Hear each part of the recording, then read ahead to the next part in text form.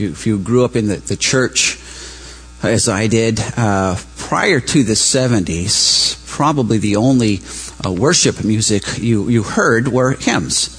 Now, unless you're probably in the West Coast in California, and Lord knows all what they did there. But in the 70s, something started to creep into the church called praise choruses. And initially, they were embraced by everybody because they were nice. But when it looked like they might start to take over, then the battles began. The difference between praise songs and hymns. It says, not long ago, a farmer went to the city one weekend and attended the big city church. He came home and his wife asked him how it was. Well, said the farmer, it was good. They did something different, however. They sang praise choruses instead of hymns. Praise choruses, said his wife. What are those? Oh, they're okay. They're sort of like hymns, only different, said the farmer. Well, what's the difference? Asked his wife. The farmer said, well, it's like this. If I were to say to you, Martha, the cows are in the corn, well, that would be a hymn.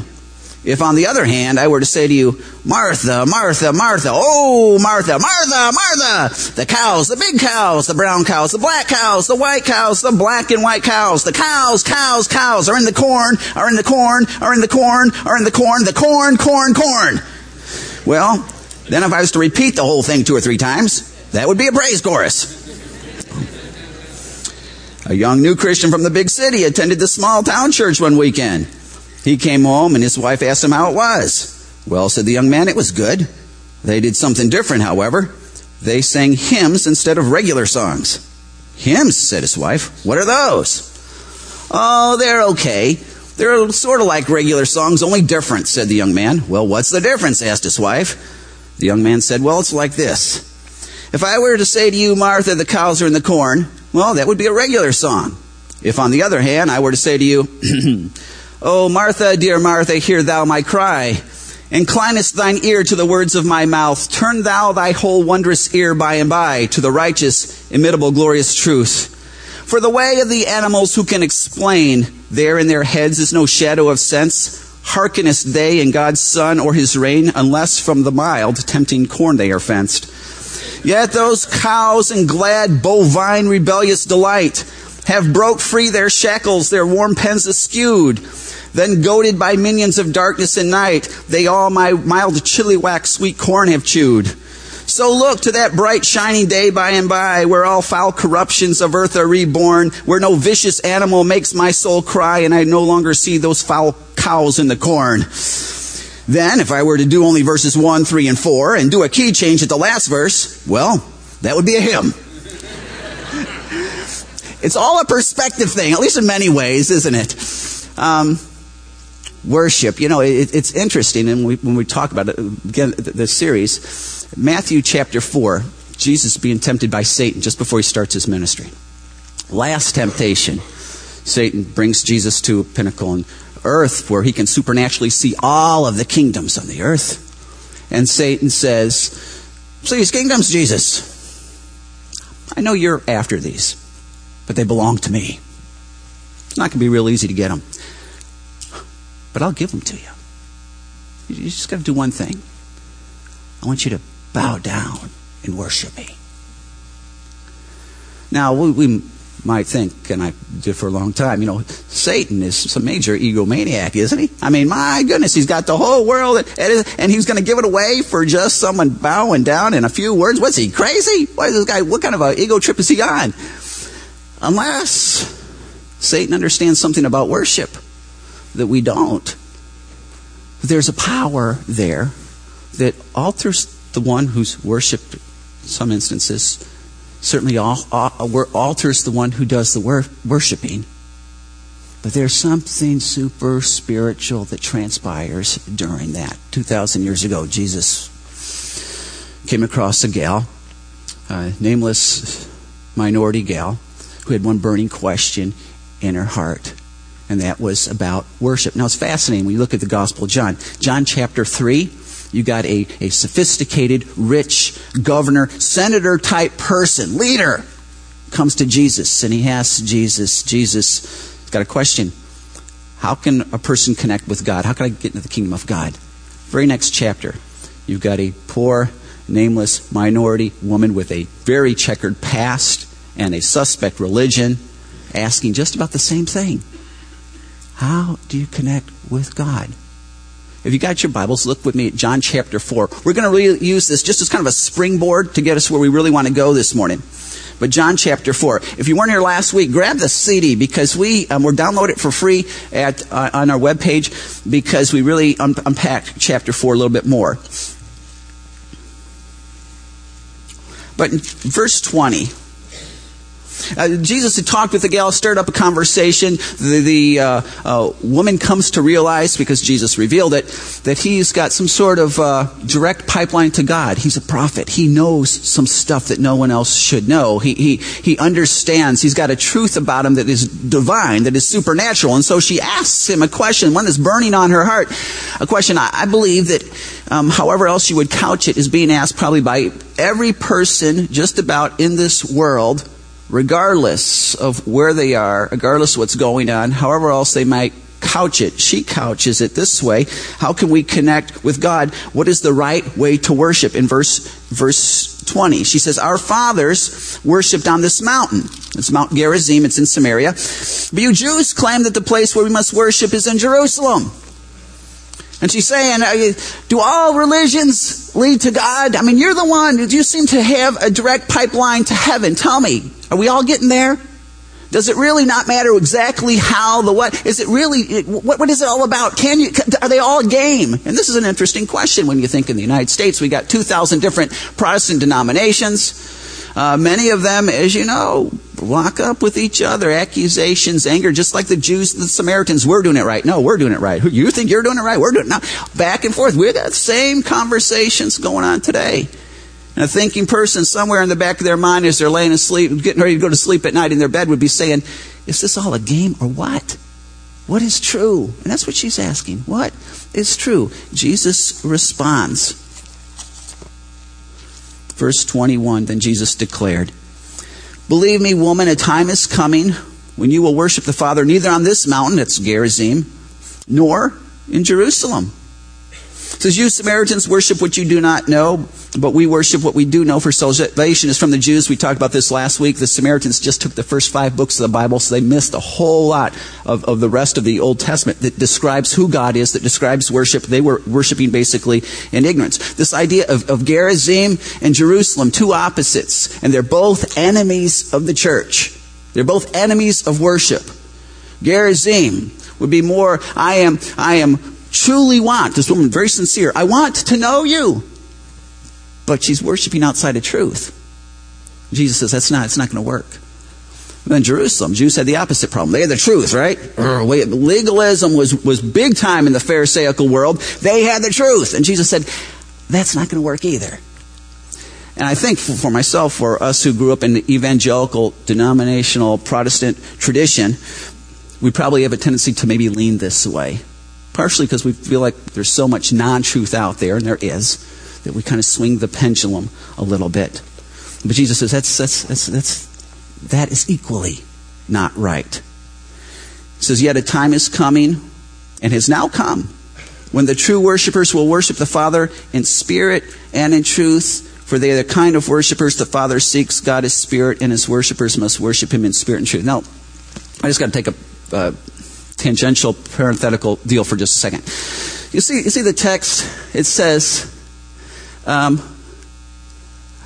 we'll worship the Father in the Spirit and in truth. You see that article, the, and you see the big S. Typically when you're reading through the New Testament, that means the Holy Spirit, right? But just so you know, this is the New International Version, the latest edition. I can't get into it all, but for some reason Zondervan has pulled 84 edition off of the internet search engines. You can't find it. This is the translator's deal.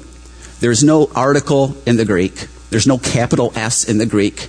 The former New International Version has shall worship in spirit and in truth. They don't have an article and they don't have a big S. The English Standard Version does not have an article and a big S. It says shall worship in spirit and in truth. The New American Standard doesn't have an article and a big S. Shall worship in spirit and in truth is what they say. The King James Version does not have an article and a big S. It's shall worship in spirit and truth. The latest New International Version has put this in there. I just want to mention that because some of you might have that version. Just so you know, New International Version, the latest edition, is in the minority. Most Bible translators would say, and where I'm at, that this is talking about the spirit of man. It's the spirit of man. It's worshiping with your heart. Now, what we want to do is we want to unpack these two things just a little bit. This worshiping in spirit and in truth. Because what Jesus says is very, very, very, very important. He says, ma'am, it's not about the externals. It's not about where you go. Worshiping is not something you got to do in church or in a place or in a locale. It doesn't include a lot of the external stuff that we think it includes. Oh, no. But there are two things you have to worship. It has to be in spirit and it has to be in truth. So what we want to do for just the next few minutes is we want to look at a psalm that is probably the premier psalm on worship and unpack these two. That's Psalm 95. Would you look over Psalm 95? I won't have you turn anymore, but Psalm 95. And if you don't have it, maybe you got a Bible in pew rack in front of you. Psalm 95. It says, "Come and listen." Let us sing for joy to the Lord. Let us shout aloud to the rock of our salvation. Let us come before him with thanksgiving and extol him with music and song. For the Lord is the great God, the great King above all gods. In his hand are the depths of the earth, and the mountains' peaks belong to him. The sea is his, for he made it, and his hands formed the dry land. Come, let us bow down and worship. Let us kneel before the Lord our Maker, for he is our God. And we are the people of his pasture, the flock under his care. Today, if you hear his voice, do not harden your hearts as you did at Meribah, and as you did that day at Massah in the desert, where your fathers tested and tried me, though they had seen what I did. For 40 years I was angry with that generation. I said, they are a people whose hearts go astray, and they have not known my ways. So I declared on oath and in my anger that they shall never enter my rest. This psalm in Latin is referred to as Venita. That's the first word, come. No, just a couple observations before we get into the spirit and truth part. Notice that this psalm, not only does it teach us about worship, but it's a call to worship. Come, let us worship. Do you think about this? To worship aright is a command. Not, I'm going to go to church, if I'm kind of feeling, and the music is kind of in the right key, it'll work. But maybe I won't, maybe I'm not there, maybe I'm not interested. It's a command to worship him. It's a command. Also notice, this is interesting, that the verb tense it's all plurals. And this is noun tense. So this is interesting because there is an individual personal worship, which is huge. Absolutely. Matter of fact, I would say if you're not worshiping personally, when you come for corporate worship, you probably might not be worshiping either. But what this text talks about is corporate worship. Let us sing for the joy of the Lord. Come, let us before him. He says, come, let us bow down. Let us kneel, for he is our God. There is a call in Scripture to corporate worship that we cannot avoid. We think sometimes I'm just going to come and get the show. And I'm going to come and hear the word maybe. But see, if I'm really worshiping, maybe I'll get the radio, maybe I'll get my CD thing going, maybe I'll listen to some MP3 somewhere. And see, that in my car, that's when I'm going to worship. But that doesn't happen here. Just so you know, that's alien to the text. Corporate worship, yes, but not at the expense of private worship, yes, but not at the expense of corporate worship. As we look into this just a little bit further, let's define worship for us. I know we looked at it last week, but again, verse 6. It says, come, let us bow down and worship. Let me just point some things out. Let's connect the dots, okay? Let us bow down and worship. Let us kneel before the Lord our Maker. Literally, it's let us prostrate ourselves. Let us bow down. Let us kneel. Think about that picture for a minute. Every one of those words, they're words of allegiance, right? They're words of coming before a sovereign king, not as his equal, not as just my good old buddy or friend, but I am recognizing who he is and who I'm not. Right? In verse 3, and the text gives us two reasons why we worship. In verse 3, you see the 4. Why do you worship? For the Lord is the great God, the great King above all gods. In his hand are the depths of the earth, and the mountain peaks belong to him. The sea is his, for he made it, and his hands formed the land. What he's saying is the ancients believed that there were lots of gods. They had their own piece of geography. They were over different elements, the rain and whatever. He goes, but here they're reminding us, no, there's our God is over all. He made the land. He made the water. He's over all. There's nothing in this world, nothing that is worthy of our worship but our God. Our God is omniscient. He's omnipotent. He's everywhere. He's eternal. He's infinite. He's all these things that blow your mind if you've been reading in Knowledge of the Holy. Fascinating that every time they describe God, or quite often, he describes him with terms like. He's like this. He had the appearance of this. He was like this because he's so other than anything we can get our head around. And so he's saying, for our God is great. But it goes beyond that in verse 7. Not only is he a great God, like we would if we were in the presence of some major person, but he is our God. And we are the people of his pasture, the flock under his care. We recognize who he is. We recognize who we are. We're his flock. And that's not demeaning like you're just a bunch of dumb sheep. It's a term of endearment. It's a relationship. The shepherd, this great God, is committed to you. Even when you're not thinking about him, even when you don't care, even when you're ugly, you're doing all this stuff, he is committed to you. He's the good shepherd. He protects. He cares for everything that he is. He brings upon in you in his will for your life. That's why you worship. Now, think about that. Therefore, what is worship? Well, it's a bowing down, recognizing who he is. It's remembering that he's God. He's the great God. He's limitless. Me, on the other hand, I'm one of his sheep. I'm limited. I'm underneath him. We can say worship is this. Let's see it on the screen. When all that I am rightly responds to all that he is. That's worship. When all that I am rightly responds to all that he is. That's why Job, remember Job? Everything goes bad for Job, right? I mean, at the beginning, all of his kids are killed, loses everything financial. It's a big mess, and then what happens? This is the next slide. So that this, Job got up, he tore his robe and shaved his head. That's a sign of mourning. He's not in denial. He's not saying, well, life is happy anyway. No, life is not happy. Life is a bad scene right now for Job. Then he fell to the ground in worship. He thought he was singing songs right here. What is it? Around worship. And he said, this is what worship is. Naked I came from my mother's womb, and naked I will depart. The Lord gave, and the Lord has taken away. May the name of the Lord be praised. In all this, Job did not sin by charging God with wrongdoing. Next. Job would go on to say, though he slay me, yet I will hope in him. Next slide. This is Job. Listen to this. It's incredible. You think we can only worship when things is good? I want to sing celebrative songs.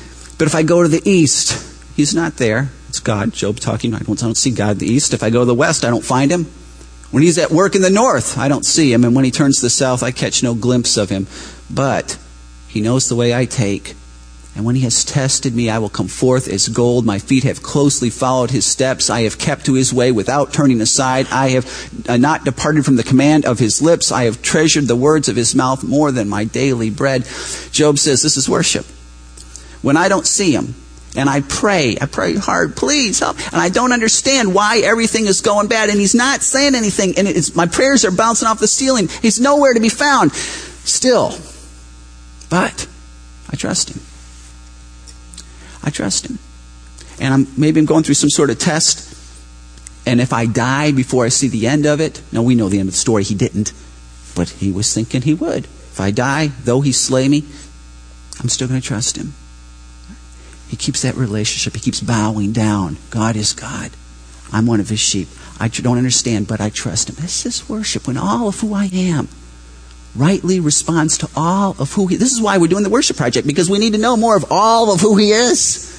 And as we see all of who he is, we begin to see more of all who I am. Remember Isaiah 6. When Isaiah's thinking he's fine until he sees God in the temple. And what's he say? Woe is me.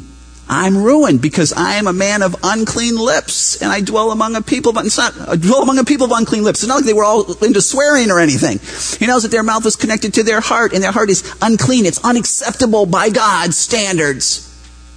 And sometimes you don't see that about yourself until you see the majesty and the excellencies of God. It just goes on, and this is where we see the spirit and truth aspects connect. This idea of all of who I am.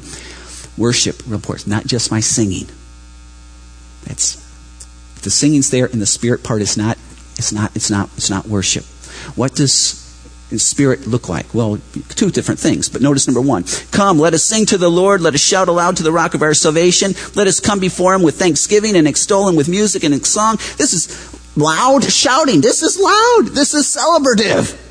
Psalm 150 would also then name every instrument that they knew and said, praise the Lord with these instruments. There is no sacred instruments and not sacred instruments. Not according to God. Praise him with everything. Be loud about it. Celebrative.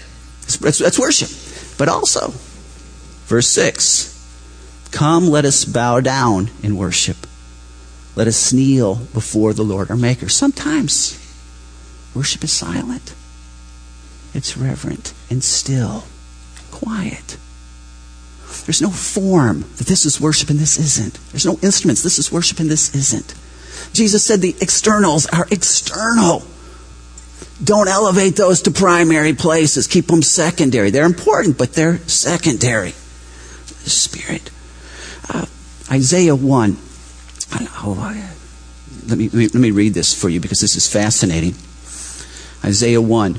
God is talking to his people. He says this. He says, I have more than enough of burnt offerings and of rams and the fat of fattened animals. I have no pleasure in the blood of bulls and lambs and goats. When you come to appear before me, who has asked this of you, this trampling of my courts? Stop bringing meaningless offerings. Your incense is detestable to me. New moons and Sabbaths and convocations, which, by the way, he commanded that they take care of, that they watch. I cannot bear your evil assemblies, your new moons and festivals and your appointed feasts. My soul hates.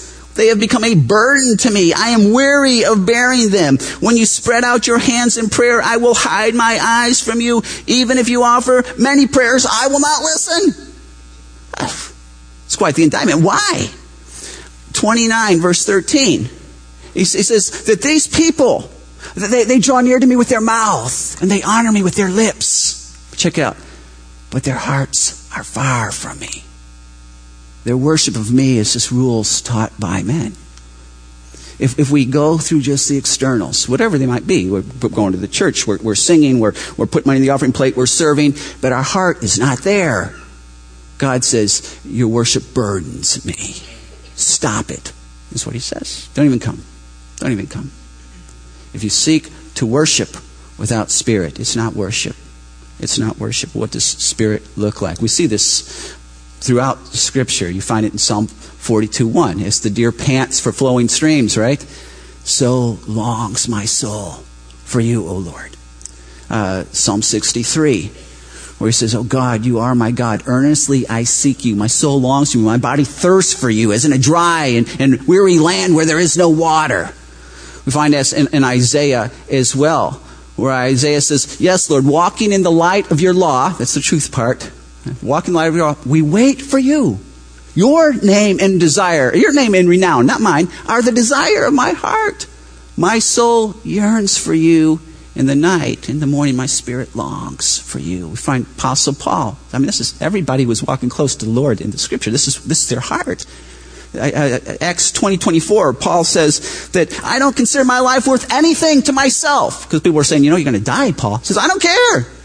My only purpose is this, that I may finish the task that God has given me, the task of proclaiming the gospel of Jesus Christ. So that my job is just to honor him.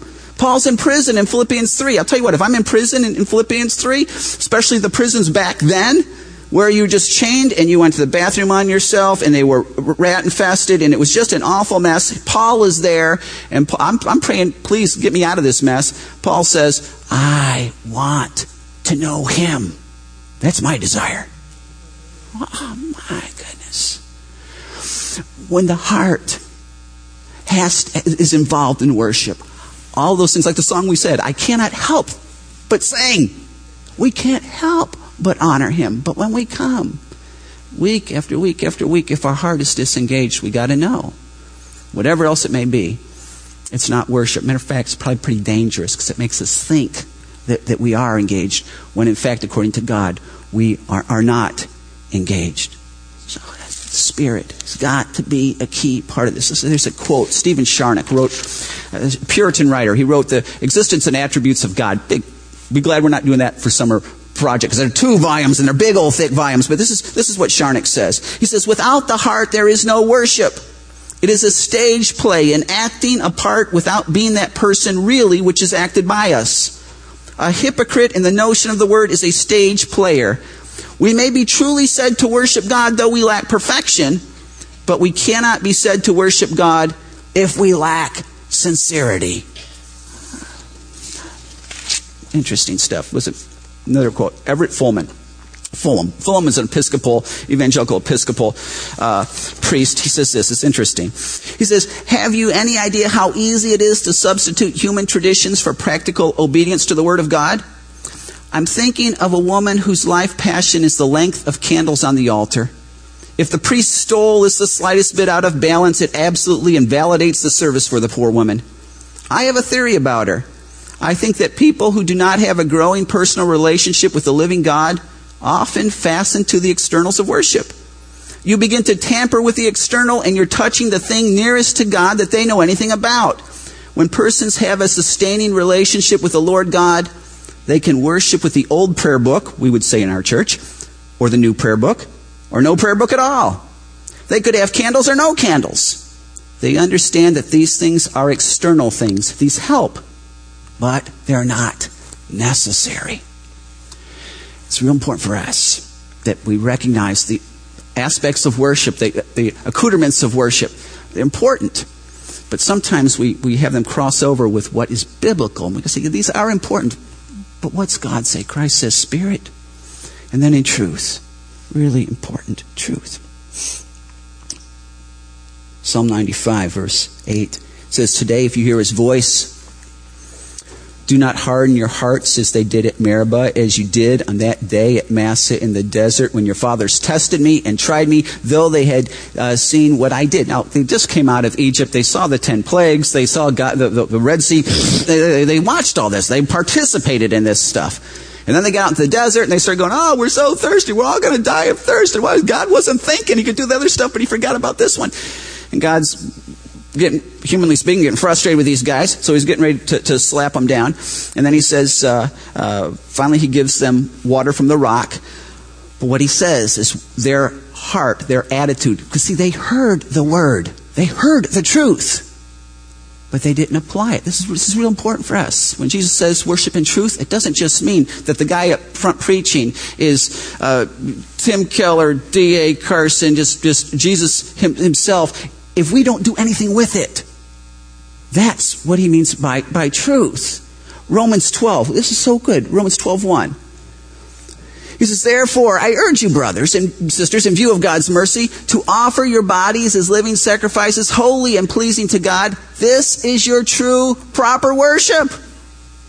Your true, proper worship, if we went on to verse 2, would let your mind be renewed by the Word of God. Just hearing truth but not hearing truth is not what Jesus is talking about. I'm not saying this real well, but you begin to see this. This is exciting to me. The Spirit has to be acted upon by something, and it can't just be our whims and our feelings and our emotions, all of which are always very suspect. The truth has to act upon something. It can't just be coming in one ear and out the other. It has to have the Spirit. So Jesus is saying you have to have both aspects. You got to have the truth. All worship comes right from the Word of God. It's a proper response to the Word of God. The Word and worship are indissolubly linked together. You can't separate them. There's no divorce possible. Folk will say to me sometimes, music is going so good. They'll call that worship. That's going so good. Do we have to have preaching? Yeah, you have to have preaching. Some folk will say, I'm not interested in the music. Can't we just be preaching more and kill some of the songs? They are both part of it. We've got to communicate. We've got to worship. We've got to praise our God. Corporately, it's a command. And it has to be directly linked to the Word of God. It's got to be in truth. To not is just straight up dangerous. Remember Leviticus chapter 10. Remember you had Moses and Aaron? And they went, let my people go, and they saw lots of stuff. But Aaron's getting kind of old. He's getting ready to pass along. He's going to die, and so he's got to pass off the priesthood to his 2 boys. guys that are directly related. I mean, they're his sons, Nadab and Abihu are their names. And they're going to take over. They're going to be the main guys. I mean, other than Joshua's taking over for Moses, they're going to take over for Aaron. They're going to be the main guys. And so when they come to worship, let's just assume that they are sincere. What happens? Nadab and Abihu took their censers, put fire in them, and added incense, and they offered unauthorized fire before the Lord, contrary to his command. So fire came out from the presence of the Lord and consumed them, and they died before the Lord. They knew the word. They were the priests. They knew the word. But for whatever reason, they thought, you know what, maybe I'm sincere, I'm in the moment, I'm feeling good, that they could deviate from the truth. When we seek to worship God, they weren't doing anything bad. They're not, selling drugs on the street corner to school kids. They're seeking to worship God. But when we seek to worship God outside of what he said, that's what Jesus says. You got to have the spirit, you got to have the heart, and you got to have the truth. The two have to be married. You can't, there's a tension, I know, but you've got to marry the two. They've got to be a part of it. So in our worship of God, we can get so lost up in all the secondary issues, all the accoutrements of it. We have to remember those two aspects. I mentioned him earlier, Everett Fulham. He gave a story one time of a Episcopal church in upstate New York. He said that the new rector came. The former rector had been there for 35 years. And I mean, everybody in the church knew him very well, and he saw many of them born and married, and they have kids of their own, and on and on and on. Well, the new guy comes, and he really wants to please the congregation. He really wants them to like him and all those kind of things. But about a month and a half, there's a big division between himself and the congregation. He's not sure what's going on, but he can feel it. The things aren't right. So he called in one of his lay leaders and said, what's going on? I feel a gap. Did I do something wrong? And the man was honest enough with him, said, well, yeah, you did. It's not so much what you did do, it's what you didn't do. See, part of our holy tradition is whenever the rector takes the chalice to give to communion, to give to the people, he would go over and he would lay his hand on the radiator of the church. And the new guy's thinking, put his hand on the radiator? Is it blessing the church? Is it just taking the church before the individual? Maybe. I never goes through his books. I've never seen anything like this. So he calls the former rector up and says, I really want to do a good job, but I'm already in trouble. And the rector says, well, what did you do? And he says, well, it's not what I did, it's what I didn't do. I mean, the tradition, the people are telling me, holy tradition is that when you give the communion and you bring the chalice, you lay your hand on the radiator first. Is that true? I don't do that. And the rector kind of said, oh, yeah, that is true. I do. I've done that every single time. I do it because I want to discharge any static electricity before I bring the stuff to the people. I don't want to shock anybody. And the people had begun to see the traditions as sacred. Their worship wasn't directed by the Word of God. It was being directed by that which they'd done for many years, which was wise in some regards, but it wasn't the Word of God. For me, for you, just as Jesus came 2,000 years ago and said, listen, when my people worship, two things have to be true. You have to worship in spirit, and you can worship wherever, because worship is when all that I am rightly responds to all that he is. You have to worship in truth, because worship is when all that I am rightly responds to all that he is. That's worship.